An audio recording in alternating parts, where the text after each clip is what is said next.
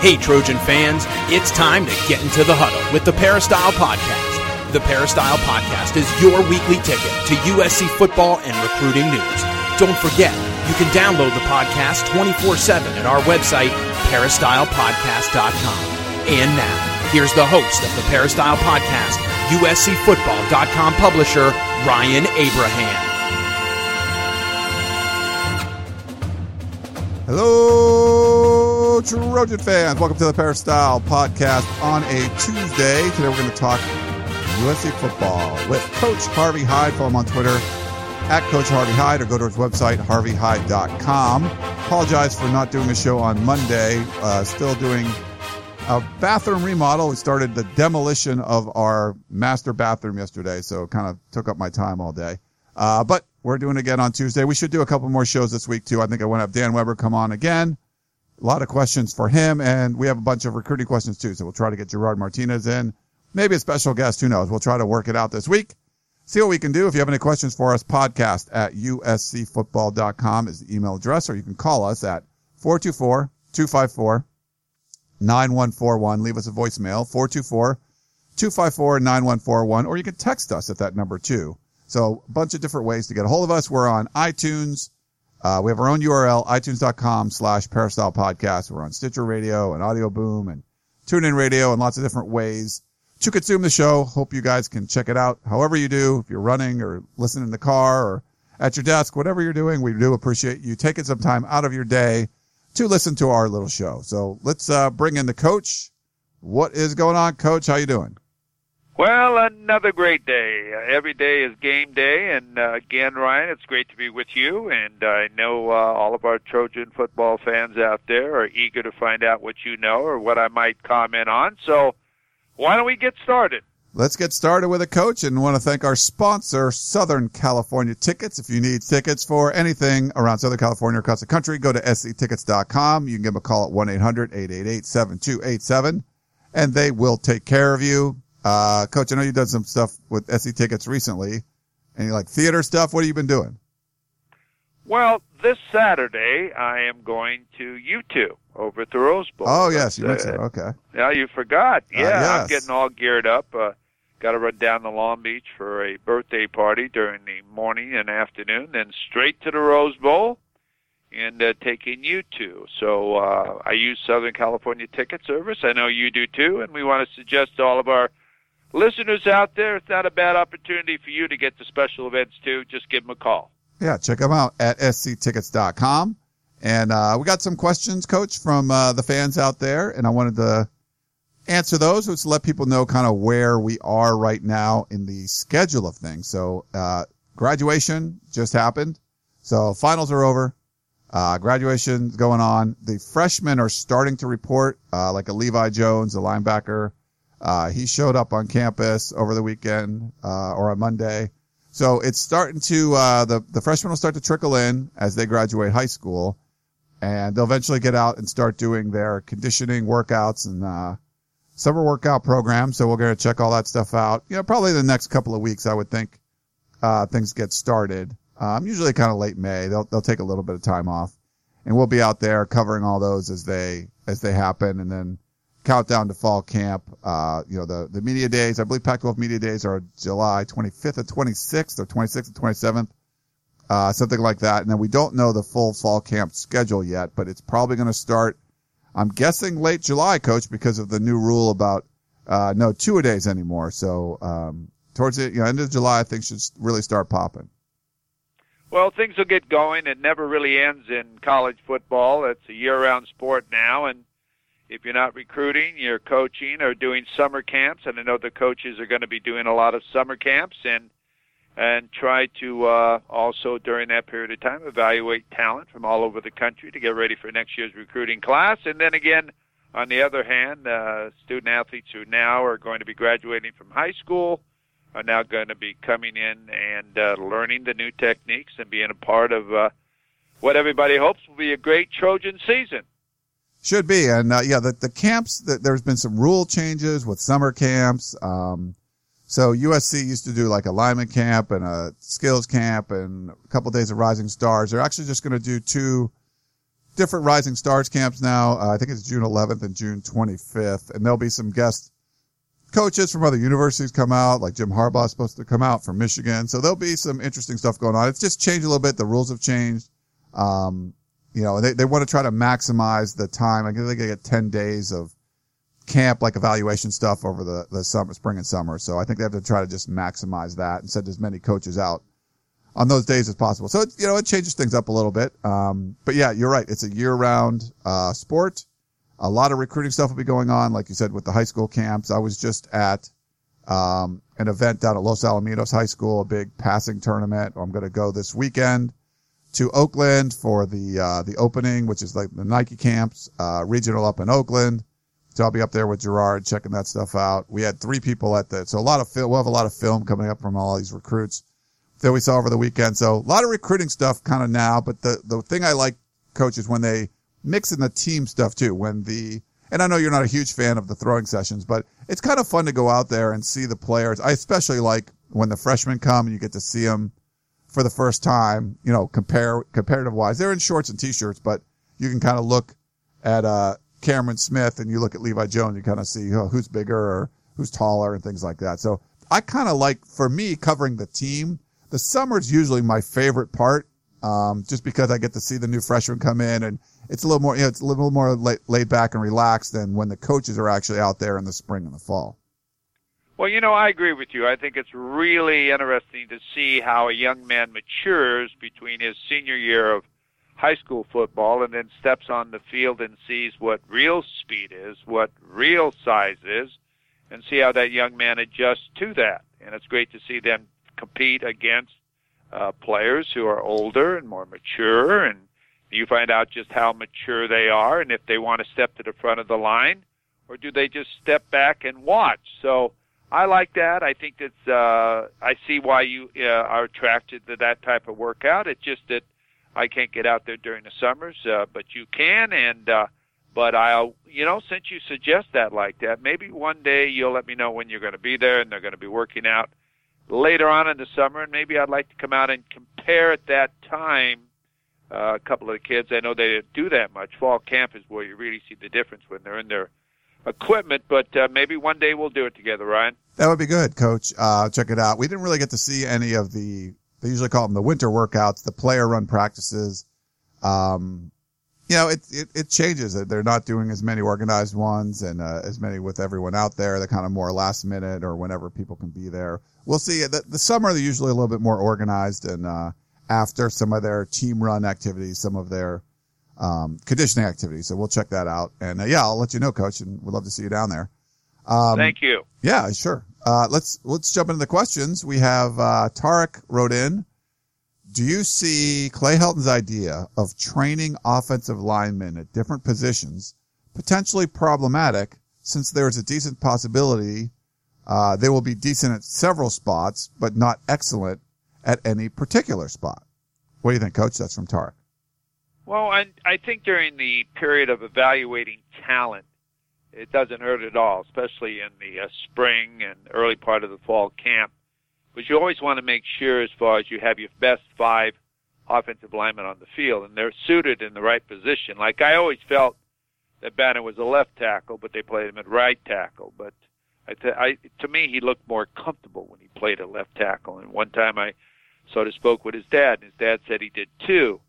But you've got to move people around, and you've got to see who really performs better in the left-handed stance or the right-handed stance, and who pulls better to the right or to the left, who steps back and who can pass block better at one position or the other. Are you too big to play a guard or a center, and these different type of things? And I think you've got to move them around. But once you find out, and it shouldn't take you a long period of time to evaluate talent on who plays where, then you want it to be a unit. Because remember, the offensive line, the only time they get their name called is when they have a penalty. Number 75, holding. Number 76, the legal procedure. So they've got to perform as a unit, and they've got to be able to talk, communicate, recognize defenses. So then you don't want to move them around too much, but then it gets a little complicated. And from the strong side to the weak side, or whatever you want to call it, away from the tight end and towards the tight end, you see different looks. So you see different alignments depending on what side you play on. And there's different plays going to either side. So you don't want too much for these offensive linemen to absorb and have to recognize. You want them to be able to play. Yeah, I think it's good for the evaluation period, but you got to get it settled. And I don't know. Do you think it's a bad thing, Coach, that there's some versatility there and there's some options, but they need to kind of funnel that in and get it to the right place sooner rather than later? Or what do you think? No, I think that it's good to test it out a little bit and see just who looks good at what position. But when you have three returners, two guards that could start, and you have a center that's played all that time, basically you know who's the players and who's not and what position they should be at. I wouldn't move those guys around, because you move them around and then really you take away the skills what they already have as far as at that position, like moving forward the tackle as they discussed. No, that's not even a thought. This guy's got all the experience as far as being a center, so let's forget that. And they did forget that. But as far as finding out the tackle position on who should be where, and Chuma, should he be on the left side or the right side, and making sure you get experienced tackles in there and guys at the right position, whether they're guards or tackles as far as backups, I think that's so important that you figure that out earlier. But the more reps you get at the position you're going to play, the better you're going to be at it. So I think you've got to decide who's the tackles, who the guard is, who's the center is going to be. And, you hate to take a guy, don't get me wrong, and move him from your starting guard position to center and then bring a guard in, because now you've changed two positions. You'd rather have a good backup center who can come in and leave everything the same and let that backup center be the number one center. That's the way I look at it, because why change two positions when you don't have to? So I think it's very, very important that you evaluate correctly, you get your five guys, you keep them in that type of position, you don't try to move them around unless you have to. But I think you're a better football player when you don't have to think as much, you just play. Yeah, I agree with that, Coach. All right, let's move on. Eric in Duck Country has a question. He said, I was rewatching the 2016 games because what else do you do in the offseason? That's a good strategy, Eric. Go back to your DVR and check out some of those games. I noticed that on option plays, there were multiple times that the running back would get caught from behind. Do you think Sam truly had the freedom to run the ball, or were these designed run plays that had an option look? Thanks as always, Eric in Duck Country. Well, I think that in Sam Darnold's situation, I don't think that they encouraged him to run the football. Which I mean by that, they would rather encourage him to hand the ball off. I don't think they had a true read type of offense. Now, I'm just guessing. I'm not in staff meetings. I'm not on the field. But I don't see them discussing that as much as far as what the shoulders are and who you're reading and so on.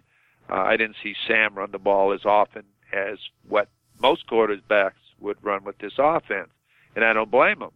But he certainly has the ability to do that, but you don't want him to get hurt. By the end, the more you do that and you allow him to do the read properly, the better offensive football team you are.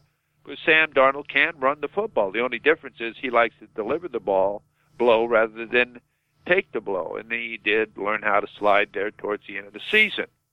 But no, I would say that basically with USC, they encourage running the ball.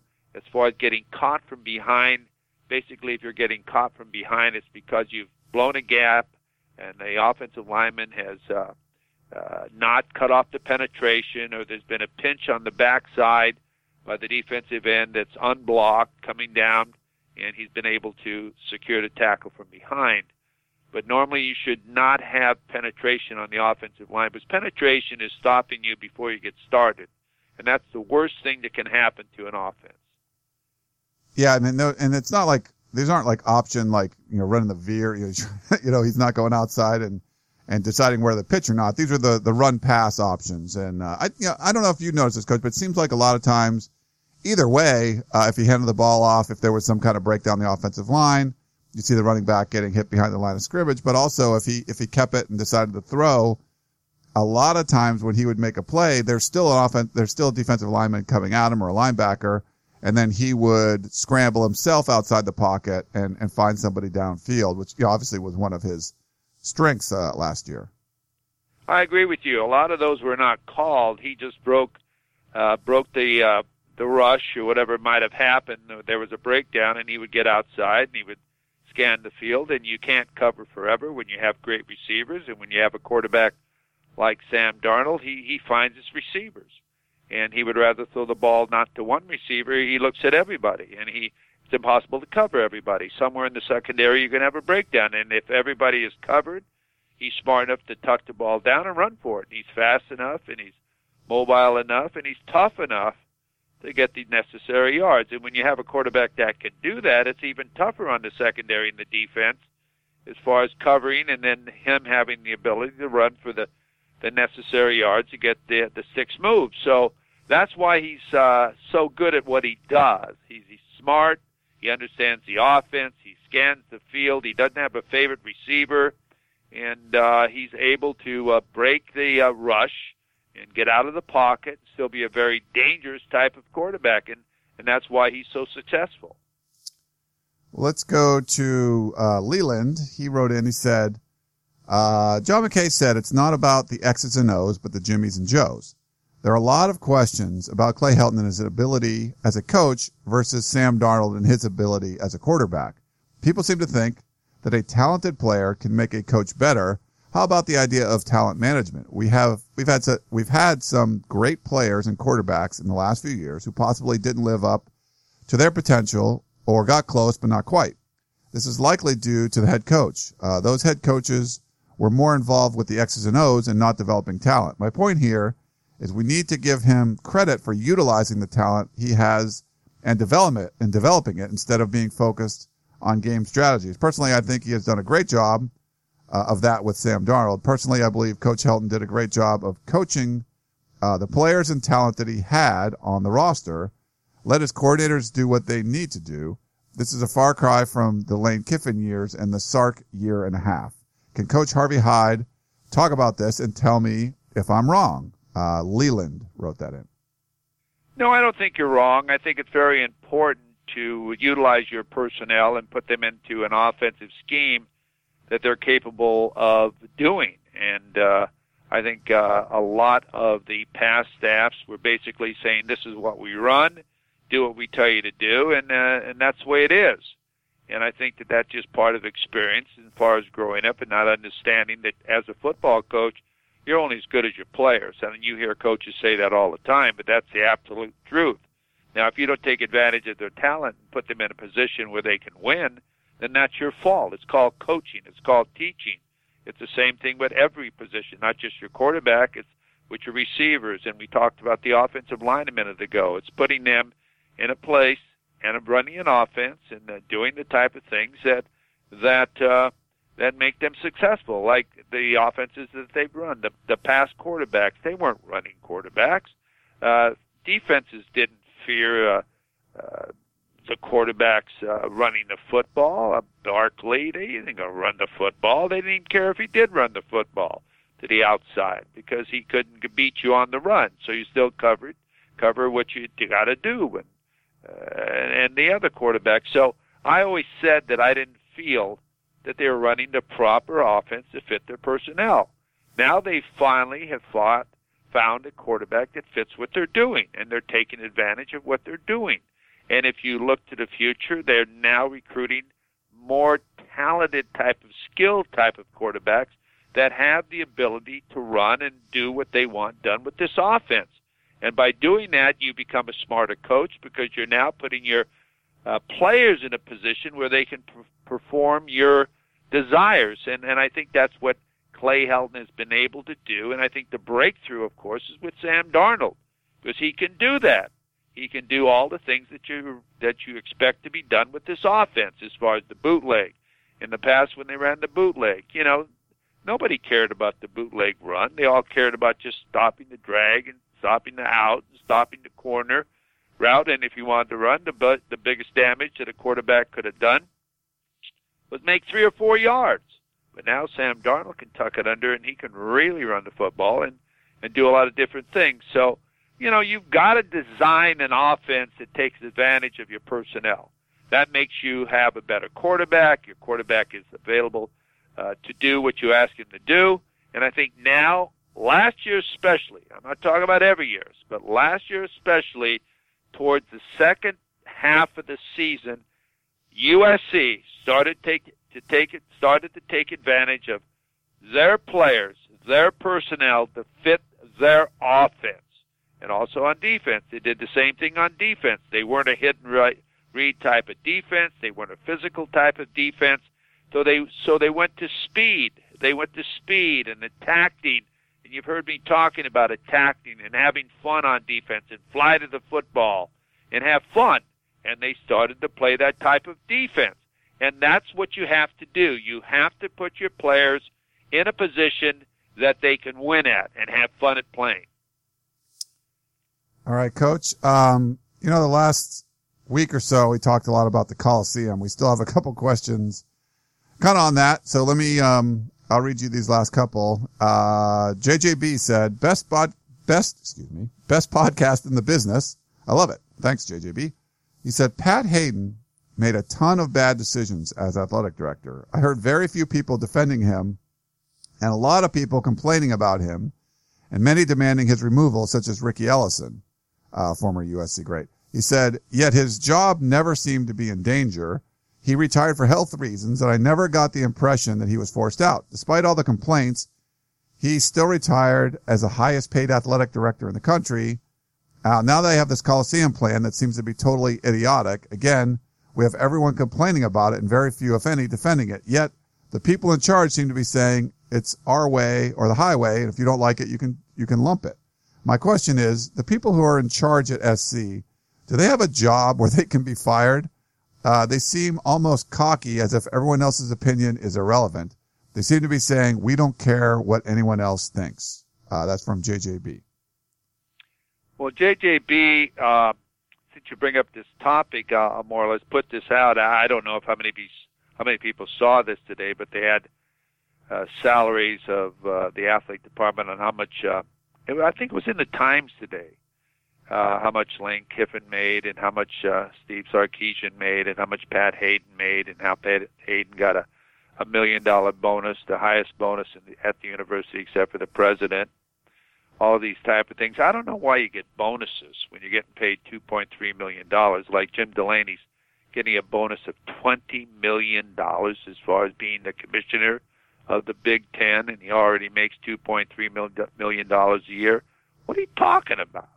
I mean, it's getting a little bit ridiculous. Bonuses for the job you're doing? I mean, this is, I guess, a business. I don't know. I've always said it's a business now. There's no more amateur athletics. But I agree with what you're saying because there seems to be a concern. Now, let's get away from football for a moment. But I know a lot of very successful USC alumni, okay, that give big dollars to the university, not only to the university as far as to the athletic department, but other areas.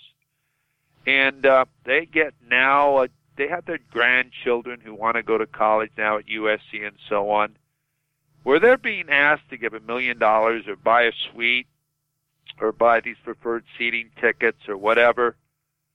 And, they're buying them. They're doing this. But yet when they ask for a little help as far as getting a 4.0 grandchild into college, they're being denied. They're not getting into college now. And their comment is, I thought USC is a family. Now, not that it isn't. But the old, I don't want to say way of being a part of the university through generations and so on, that's sort of coming to an end. And they're being suggested to go to community college or go to another four-year school and to get your grades there. And then after your first year or after your first semester, then reapply, and we'll see if we can get you in. So I think it's a combination of always being asked for something. As far as money, always the price increases, never being asked about as far as being a part of certain things. And then when it's time to give back as far as, okay, I've done this, can you do me a favor? I don't see that happening any longer at the university. Now, I might be wrong, but for the people I talk to, this seems to be a pattern. And I don't know, Ryan, if you hear that pattern or see that pattern, or our listeners out there hear this from other people that they know, or maybe you are one that had your daughter or son or granddaughter or somebody apply and they're being rejected. Yet the continued asking never continues, from the renovation to this, to that, to all the different things. And I think there's got to be a place where you don't think that it's something you automatically ask for and you're supposed to do. I think it's a two-way street as far as, first of all, taking care of your alumni, making sure that you stay close with your alumni, appreciate whatever gift it might be, not just the big gifts, but all the gifts, and make it more of a family type of atmosphere that USC has always been. So this changes there, along with the Coliseum now, as you mentioned, the seating there and taking away seats, and the attitude that I hear from a lot of people that, hey, they just take my seats away, and if I can't afford those seats, that's just too bad. You're going to be reseated. I think that's the wrong way of going about it.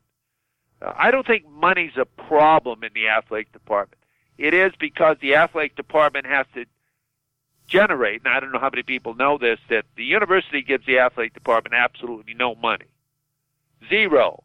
They have to raise all the money and generate all the money for all the scholarships, all the salaries, everything, through their gate, through their television revenue, through fundraising, through everything. And any dollars that's left over in the budget, and if I'm not correct, someone call and tell me, that money goes back to the general fund of the university. So the athletic department does it all. They're a separate identity, and yet they should receive more back from the people that make this happen from the university than they're really getting. And I think this is where a lot of the complaining is coming from. I think you're right, Coach. Unfortunately, I don't think it's going to get better. There's going to be more complaints and more, people don't even know where their seats are going to be. And they're already not happy. Once they figure out, oh wow, my seat's going from here to here, then it's probably only going to get worse. So, we sympathize. We've tried to cover this as much as possible. And we have one more question on it too. So we'll read that for you. But yeah, we feel bad. Go ahead. People that Go ahead. Okay.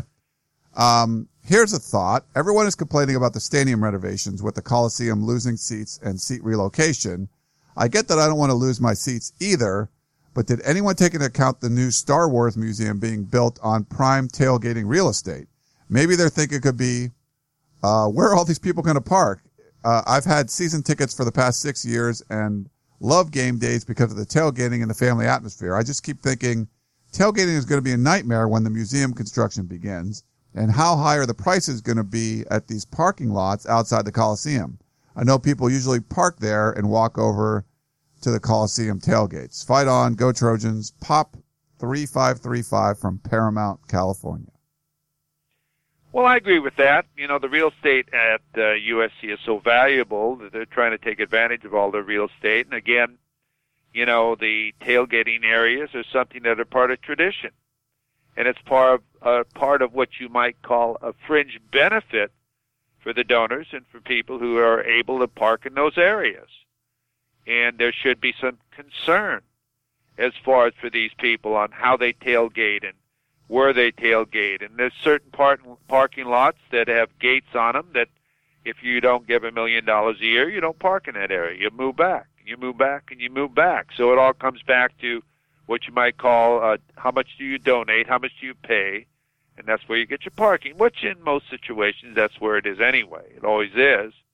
But what about the poor fan? The poor fan, and not poor fan, believe me, I don't think there's too many poor people that attend USC games because of the price of the tickets, and going to USC really is something that is not something I should call poor. But I think there's such a thing as gouging. Because the people in the neighborhood know that there's not available parking, so what they do is just raise their prices too. and how many times in the neighborhood do you pull in a parking lot and park there, and when you get there to take your car out, there's 3 cars behind you, and you can't get out. Or even in lots where we park, Ryan, and a lot of times when I go in, I say, I'm leaving early, I've got something I got to be at, please don't park somebody close to my back. And when I get to the parking lot and I try to back out, there's somebody 6 feet behind me and somebody parked in front of me, where it's almost impossible for me to get out because they're trying to get more cars in that parking lot. And I don't know if that's ever happened to you, but I've seen you park next to me. Maybe you don't leave, and by the time you get there, everybody's gone because you're trying to cramp more in and get more dollars worth the property, which is the way it's supposed to be. But not to a point where you forget your loyal base fan people. The people that help make USC who they are. The people that wear the jerseys, the hats. The people that attend the game. Hey, they want to be part of the university. They deserve to be part of the university. Maybe they're not all large donors, huge donors, but they're what makes USC part of who they are. Maybe a lot of these people haven't even attended USC, but they're USC Trojan football fans. And I think they should be courted to. I think they should be taken care of and at least thought of as far as how they get there. I'm going to tell you this, and don't get me wrong, I'm not just bashing USC. I'm just telling you the truth. It's probably the worst traffic control event I ever go to, as far as the way the traffic is in and the way the traffic is directed out. Now, you might not agree with me. Maybe you all get in smoothly and you get out. I get to a corner and there's not anybody even there directing traffic off the freeway, across the streets, down Martin Luther King, anything. It's just all backed up. It's absolutely, you wonder, who is in charge here? What is going on? And I know they have meetings and meetings and meetings to make the traffic flow better. And I always might think I have a better way, and maybe I don't have a better way. But I don't know if the rest of the people experience the same type of thing. And you pull up and you show your pass, and someone says, oh, yeah, this is not where you go. And I say, yeah, this is really where I go. This is where I'm supposed to park. Finally, she calls the supervisor over, and he says, yeah, this is the right place. And by the time we've had this discussion, everybody behind me is blowing the horn. And I'm right. So I think it's these are the things that annoy people, not being treated and thought of as far as moving their seats and doing the different things. And again, the Coliseum, to me, with the design of what they're doing, is not going to look like the Coliseum any longer to me. It's a design I don't think I've seen anywhere. Maybe you've seen it somewhere, Ryan, in another stadium. Never. But I haven't seen it. Have you seen one like this anywhere? Nothing. No, nothing like it. So why does USC have to do this? I don't know. Yeah, no idea. Because somehow they figured out that they'll make more money with the suite areas and that than they will with the regular people who pay below. That's the only reason. I'm telling you, there's no other reason. Yeah. Well, we'll see what happens. This is, the further along it goes, the harder it will be to change. And a lot of people say you can't change. They've sold all these suites. You can't really change it. I know Dan Weber feels you still could. But this is kind of one of those things. It seems like USC wanted to slip by people, and the outrage will keep building and building. And, it's just, I don't see it ending well. And if no one stops it, you'll have this big, ugly building in the middle of the Coliseum and 9,000 prime seats gone and a lot of people upset. So I don't know. We'll see what happens, but I'm not sure anything can be, I'm not sure I don't know. You're hopeful that you'd not see that, come to fruition, but it looks like it's gonna at this point. Well, you don't hear anybody at the university commenting on it as far as, much. Basically the comments have been, the way I understand it, and correct me if I'm wrong, is this is the way it's going to be, and we're sorry, but if you can't adjust, then it's too bad. Yeah. All right. Well, hey, good stuff. A lot of off-season questions. Keep them coming. Podcast at uscfootball.com. We love to talk about Trojan football, and any questions you have, we'd love to hear from you, and we do our best to answer them all. And like Coach Harvey Hyde says, that's just our opinion. And it is. But thanks again, Coach, for coming on. Good stuff. Absolutely. It's just our opinion, and I don't know if some of you have experienced the same things that I have, and normally I have it a little bit easier than some of you. At least I have with a parking pass. I don't know if I'll have one any longer after this. But it's something that when you ask a question, I want to honestly answer a question. And I want to thank all of you for being a part of our shows. And, Ryan, I'll talk to you next week. Sounds good, Coach. Thanks. And everyone else, thank you so much for tuning in to the Peristyle Podcast. Like I said, we're going to try to do a couple more shows this week. Send in your questions for Dan or Gerard, and we will talk to you next time. Tickets, tickets, tickets. SC Tickets is your concert, sports, and theater ticket source. We have the tickets you need to any event worldwide. Football tickets are now available. Call SC Tickets now at 1-800-888-7287, 1-800-888-7287. That's 1-800-888-7287. Or visit us on the web at sctickets.com. SC Tickets, concert, sports, and theater.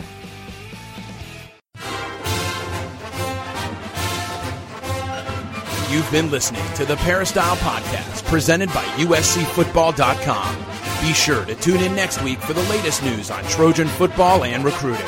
And don't forget, you can automatically download the podcast directly to your smartphone or tablet for free. Just click the iTunes link on peristylepodcast.com or search for Peristyle Podcast at the iTunes Music Store.